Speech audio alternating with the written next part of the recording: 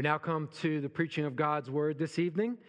So if you would, take a copy of the Scriptures and turn to Romans chapter 8.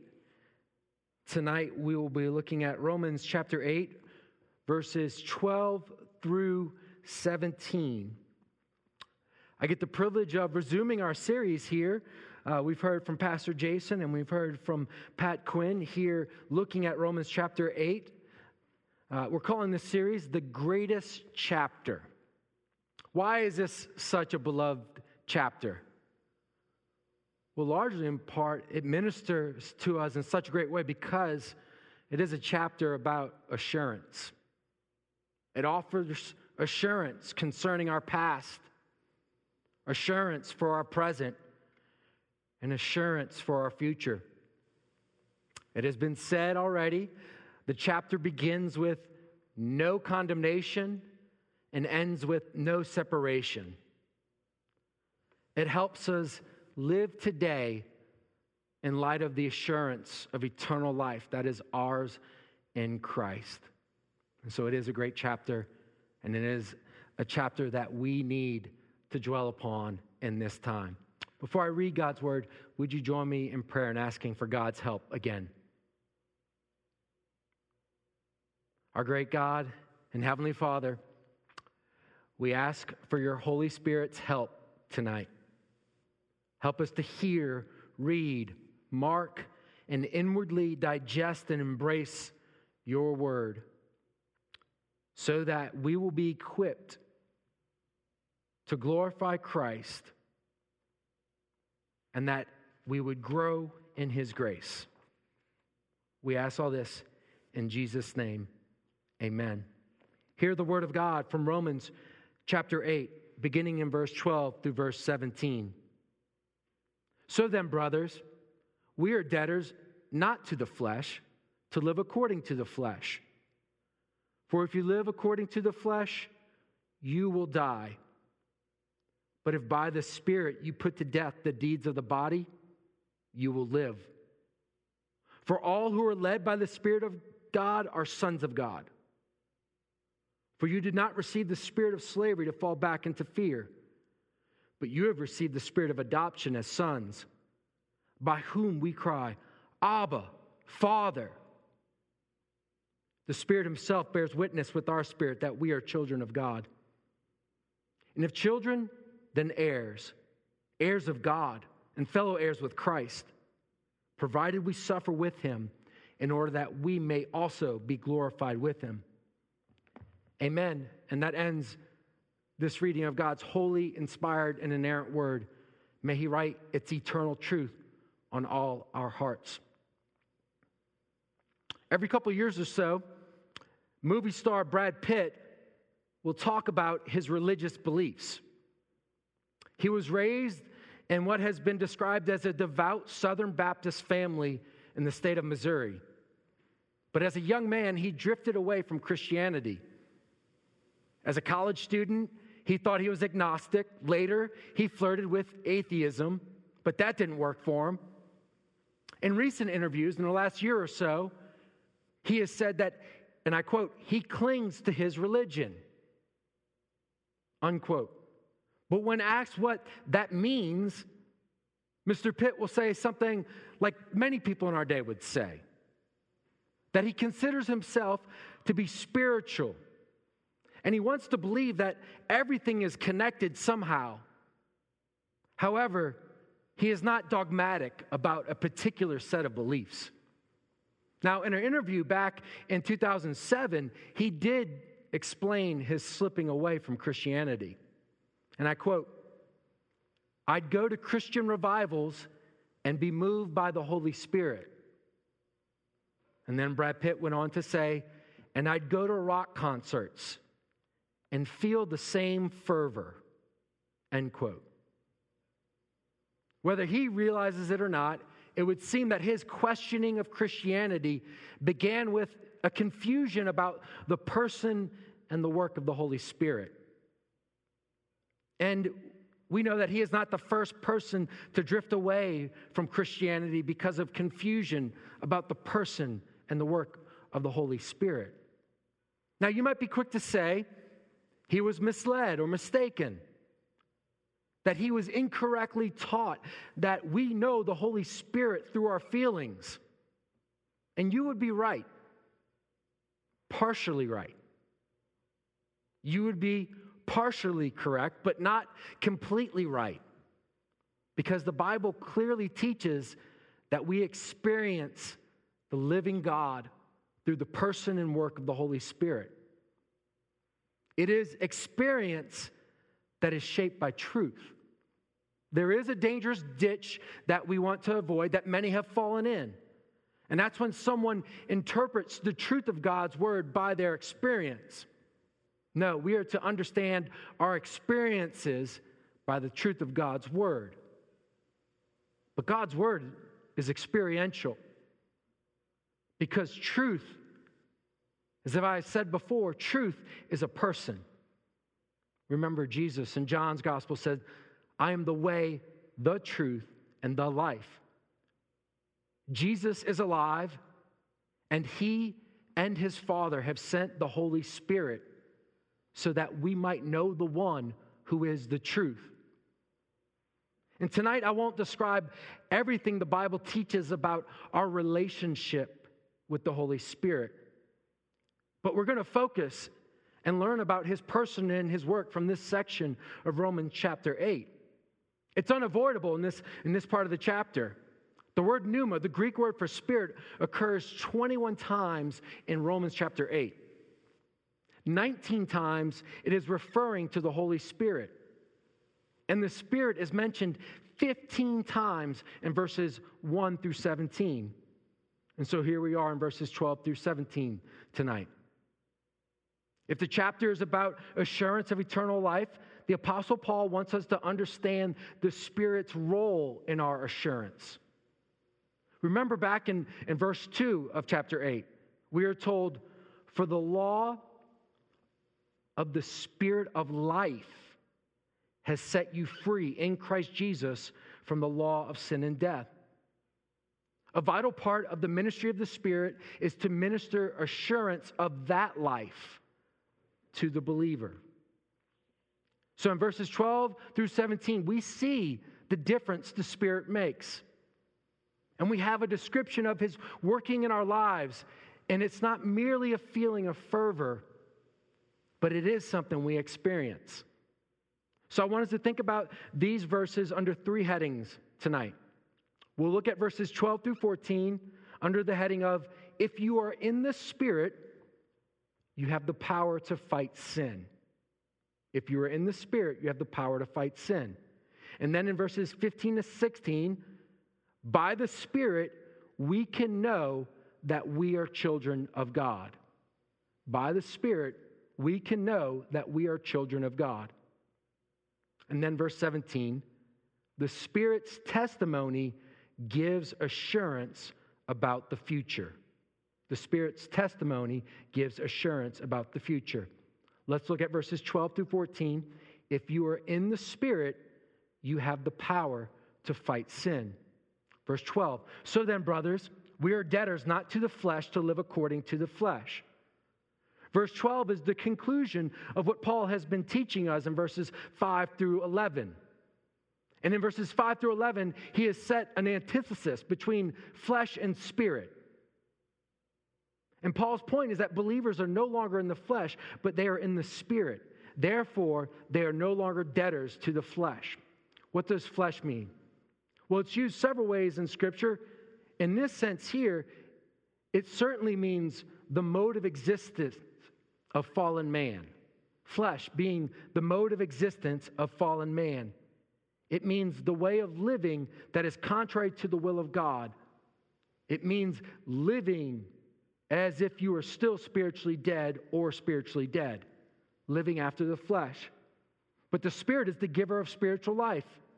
Therefore, Christians do not have to live under the mastery of the flesh anymore. Now, here in verse 12, it is a statement. It's a summary statement of what has been said in 5 through 11. It's not yet the command. The command comes in the next verse. So Paul is not saying, don't be a debtor to the flesh, But he is saying that believers are not debtors to the flesh. He's telling us about something about who we are in Christ. Now, what does a debtor mean? It means that you're obliged to do something. Because you're in the Spirit, you are no longer obliged to do what the flesh desires that is contrary to the will of God and contrary to the Spirit of God. Now, we might expect Paul to follow this up with, so you're not a debtor to the flesh, but now you are a debtor to the Spirit. But he doesn't follow up that way. He'll take us in another direction. We'll see later. But in verse 13, he then brings the imperative home from verse 12. Verse 13, for if you live according to the flesh, you will die. But if by the Spirit you put to death the deeds of the body, you will live. You are not a debtor to the flesh, but you are to put to death the deeds of the body. You have no obligation, Christian, to the flesh and its desires, no obligation but to kill it. You are free from serving your flesh, but as this verse implies, you still can yield to it. There remains a real danger. And what is the danger? That if you live according to the flesh, you will die. What death is spoken of here? Well, it's different than the death that's spoken of previously there in verse 11. This is not merely physical death, but here Paul is speaking of the death that sin deserved. It's eternal death.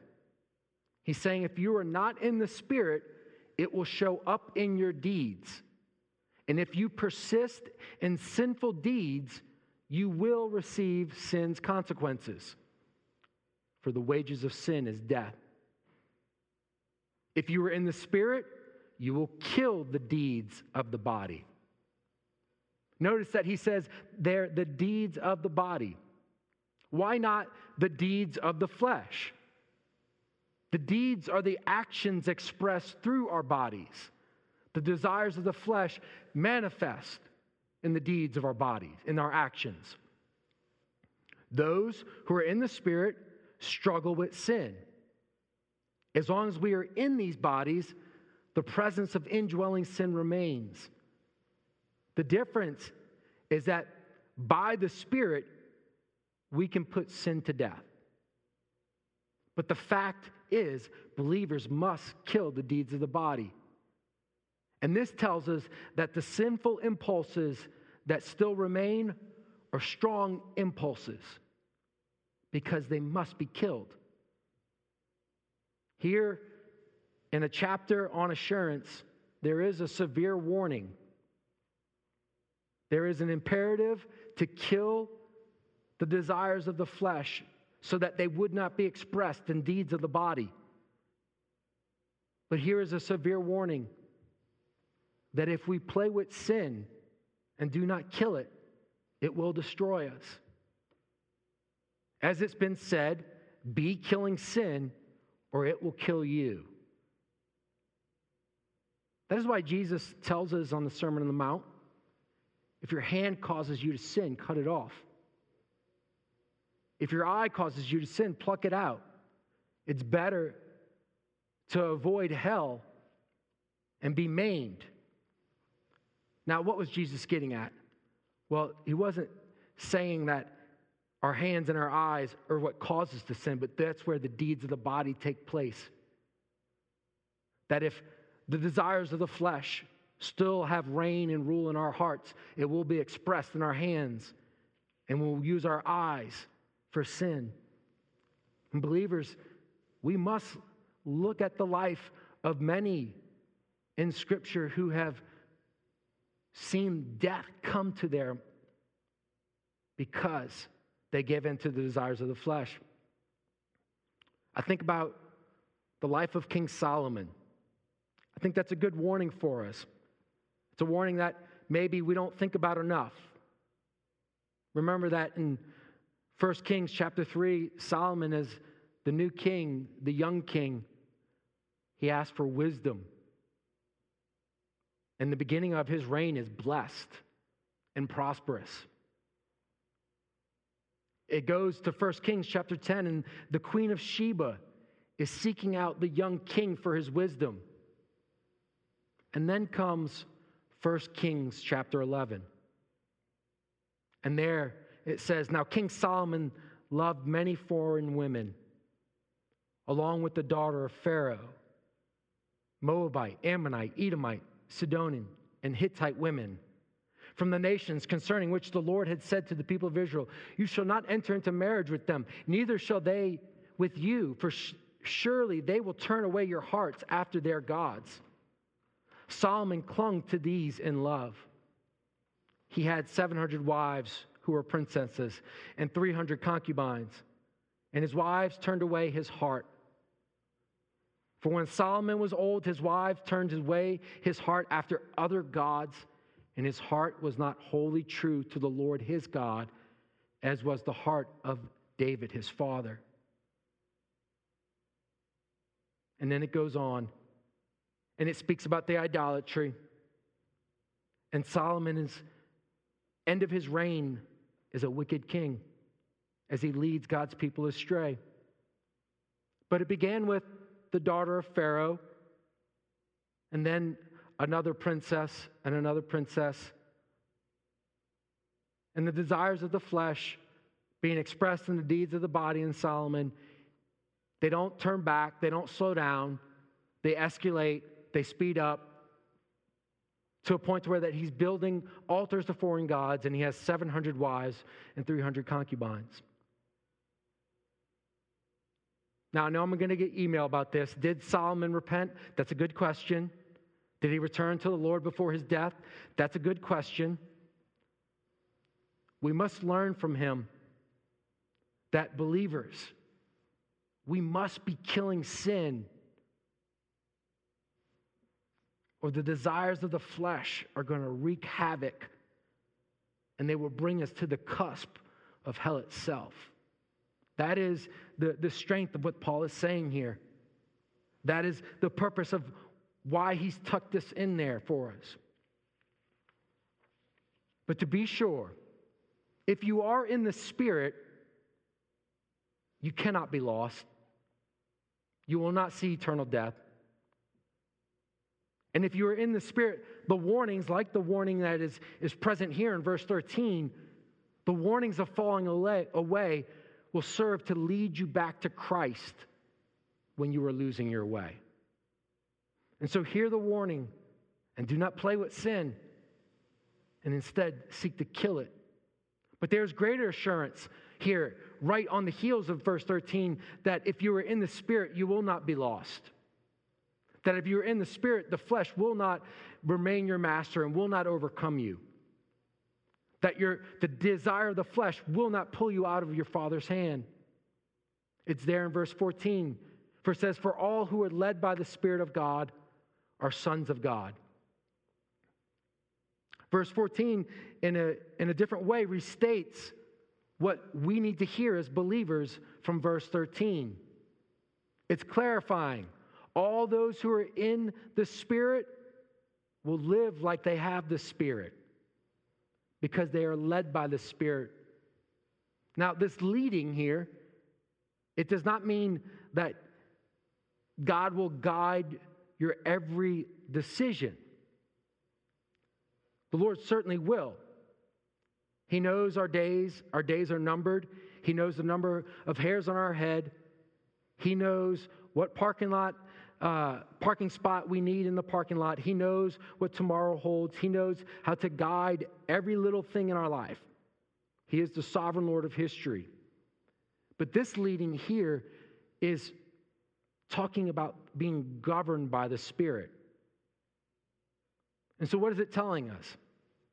That any human obedience to God's commands, any human obedience that puts off the desires of the flesh and kills the deeds of the body, is a result of the Spirit's work.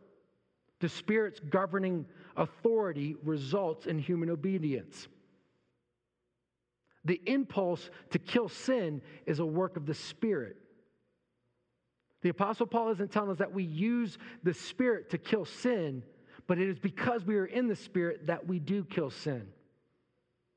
See, the Bible is full of choose who you will serve confrontations, where there's a fork in the road. Choose this day whom you will serve. But as for me and my house, we will serve the Lord. Build your house on the rock or build your house on sand.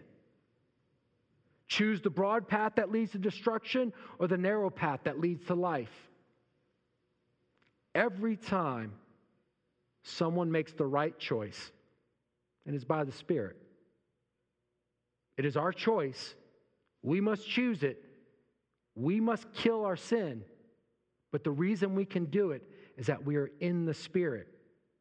It is His governing in our life that gets credit for making us into people who make decisions that honor God, who turn away from temptation and obey His commands. So what does it feel like to have the Holy Spirit in your life? Well, one thing we can know from this passage that the Holy Spirit is always going to lead you away from sin. And it's the Holy Spirit working in your life that will prompt you to deny sin and to turn to Jesus. So don't play with sin.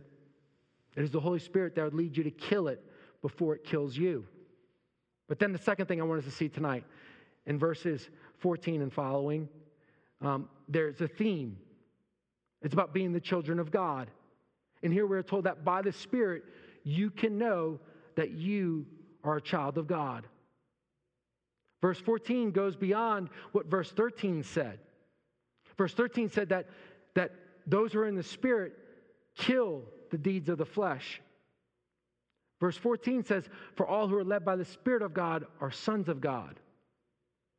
In verse 12, he started telling us that we are not debtors to the flesh. We might have expected him to say that we are now debtors to God, or maybe debtors to the Spirit. We are to be clear that we are debtors to grace. We have been freed from the servitude of the devil and the flesh. And now we do have a new master. We are servants of the Lord. But here, the Apostle Paul, he doesn't want to emphasize that we are debtors to God or that we are debtors to Jesus. But we are told that we are God's children. Jesus has not just purchased us to be His servants, but He paid for our sins so that we might be His brothers and sisters.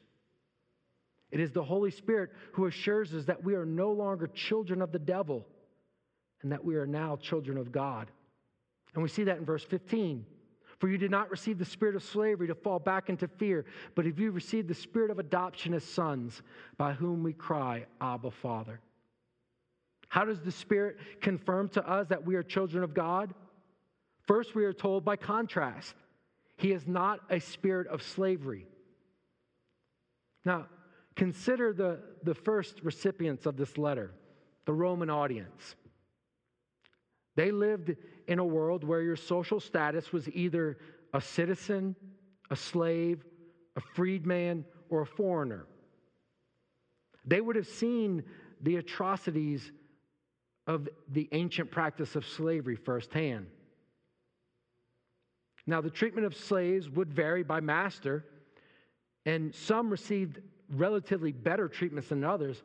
However, every slave knew their place. There was no real security in their master's home. They could be thrown out, beaten, or sold at any moment. At best, maybe they would be freed or possibly earn their freedom, but then their relationship to their master would be severed. No matter how well they were treated, there was an underlying fear because they were someone's property and they weren't treated with dignity. Not the dignity that their personhood deserved. They would have also seen in their day, the Roman audience, how adoption would give someone a higher social status and increased honor and dignity. In 50 AD, only a few years before Paul's letter to the Romans, the Emperor Claudius adopted an 11-year-old named Nero. And Nero was proclaimed across the empire as the son of the greatest gods, Tiberius Claudius. Now, Paul is telling a Roman audience that they haven't been adopted by Caesar, but they have been adopted by God. That the Creator, the one true God, they can call him Father. And that their status in his home is not one of a slave, with the underlying fear that they could be sent out at any time. But once made a son and daughter of the Father, or they are always in the Father's home. The Christian teaching of adoption, we understand that it is closely related to our justification. Our adoption comes on the heels of our justification. We are first justified, then adopted. And like justification, our adoption is legal and it's forensic. But in a different way than justification, we experience our adoption. And that's what the Apostle Paul is teaching us here. We experience it through the Spirit. He is the Spirit of adoption. Our adoption status does not stand afar from us, but it's driven home by the presence of the Holy Spirit. By the Spirit we cry, Abba, Father. The early church, they picked this up straight from Jesus. The Old Testament didn't speak of adoption. In the Old Testament, believers did not address God as Father. The Old Testament spoke of God being a father to his people, but how that would happen was veiled until Jesus came. And now we know how God can be a father to sinners. We know how he did it. God can be a father to sinners and welcome them into his family because he sent his eternally begotten Son to die for their sins so that they could be welcomed in. And when we cry, Abba, Father, we are calling on God the same way that Jesus did. And that's part of Paul's point here. It's to drive home the status that we received in adoption. Abba is the Aramaic word for father. The New Testament writers often pair Abba with pater, the Greek word for father, for those who were reading their letters who didn't know Aramaic. But they decided to preserve the Aramaic word that Jesus would have said, Abba. Now, it's been said that Abba is what a small child would call their father. And it was. And it is still in some parts of the world today. And you should have confidence to approach your Heavenly Father just like a young child running to meet his daddy when his daddy comes home from work. But that isn't the thrust of what Paul wants to communicate at this point. Notice it's by the Spirit whom we cry. The cry is not insinuating a casual conversation. No, it's pointing us to a more desperate cry. It's most likely an allusion to Jesus' own prayer in the Garden of Gethsemane. Mark 14:36, Jesus cried, Abba, Father, all things are possible for you. Remove this cup from me. Yet not what I will, but you will. Every time we, by the Spirit, cry, Abba, Father, we can be sure that he hears us because he gave his Son on our behalf. So in desperate times, we can cry the same cry that Jesus did in desperate times. We can cry the same cry he cried in the garden. And the reason we can cry that cry is that he didn't stay in the garden, but on the next day he went to Calvary.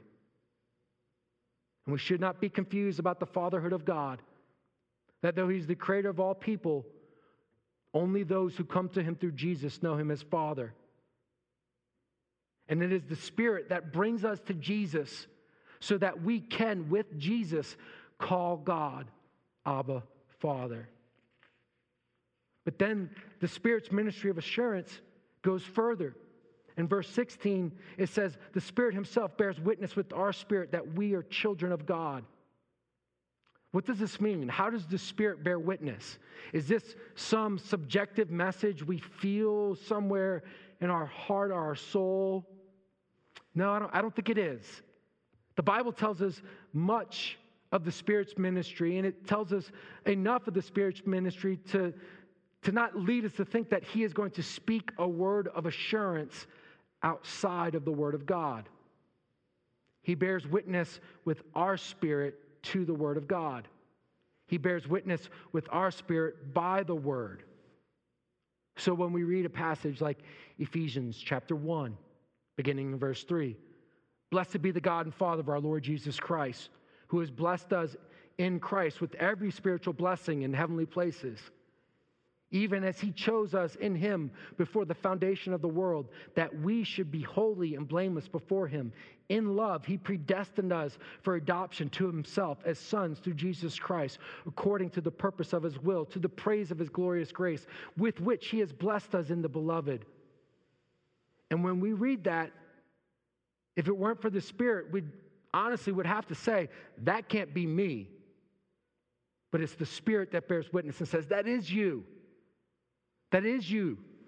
One, predestined from the foundations of the world to adoption. One in whom every spiritual blessing is now available. One in whom the Father has received. The Spirit bears witness by convincing us that we are who the Bible says we are. The Spirit also bears witnesses with us by convicting us. The Spirit bears witness by the Word, by convicting us by that Word. I think of Hebrews chapter 12, verse 5. My son, do not regard lightly the discipline of the Lord, nor be weary when reproved by Him. For the Lord disciplines the one He loves, and He chastises every son whom He receives. It is for discipline that you endure. God is treating you as sons. For what son is there whom his father does not discipline? If you are left without discipline, in which all have participated, then you are illegitimate children and not sons.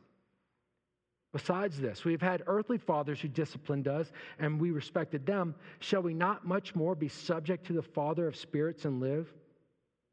For they disciplined us for a short time, as it seemed best to them. But He disciplines for our good, that we may share in His holiness. When we are convicted by the Word of God, when we are rebuked by the Word of God, when we are corrected by the Word of God, that is the Spirit bearing witness with our spirit that we are children of God. And we should no longer live after the desires of the flesh. And we are to kill sinful desires. And lastly, the Spirit's testimony gives us assurance about the future. The Spirit's testimony gives you assurance about the future.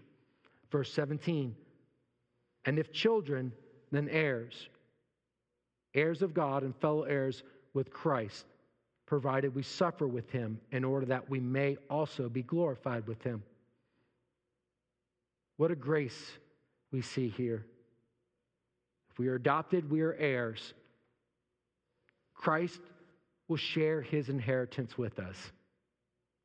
What is His inheritance? Well, it's everything. It's the new heavens and the new earth. But notice there in verse 17 it says that we are heirs of God. Heirs of God. What was most precious to Jesus? What is most precious to Jesus? It's His relationship with His Heavenly Father. And here, He is delighted to share with the Christian what is most important to him, His Father. And because we are in Christ, by the Spirit, we know that we are heirs of God. And since we are heirs with Christ, the glory that He has now, we will one day have. Jesus is now glorified. We are not. And that's why we still need to kill sin. And until then, it is the Spirit that assures us that we are destined for glory. But between now and glory, there will be suffering.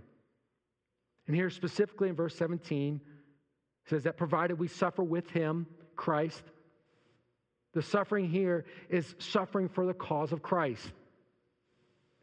If the world and the devil hated Jesus because He came from the Father, They will hate you too now if you've been adopted into God's family. So here, the Spirit helps us prepare to suffer because He assures us that we are heirs and that we are heirs of glory. The Christian will suffer in a fallen world. And the Christian will suffer for the sake of the gospel in the fallen world. But here, this wonderful truth of being adopted in Christ, confirmed by the Spirit to us, this helps us with all suffering in a fallen world. Not just suffering for the cause of the gospel, but all suffering. Because now there's a great difference in our suffering. Because we are categorically among those who can never be condemned. Because we are now those who are in the family of God by adoption and can never be kicked out. The suffering we experience is never punitive. We are no longer under condemnation. And so the suffering we experience, if it's not suffering for the cause of the gospel, it is still part of our Heavenly Father's purpose for purging us maybe, but it's not punitive. Because our suffering, it's preparing us for glory. It may be preparing us for glory by showing us the consequences of living after the flesh, or it may be preparing us for glory by stripping away every earthly comfort we've come accustomed to. If we didn't have the Spirit's witness, then suffering would be frightening. But because of the Spirit's witness, we can be assured that any suffering that we are experiencing or will be the worst suffering we'll ever experience, because we are heirs of God, destined for glory. Because of the Spirit's witness, we can suffer with Christ as we await His return. And like Christ, we can cry, Abba, Father, in our suffering. Let's go to the Lord in prayer again and ask for the blessing on the preaching of His word tonight. Would you pray with me?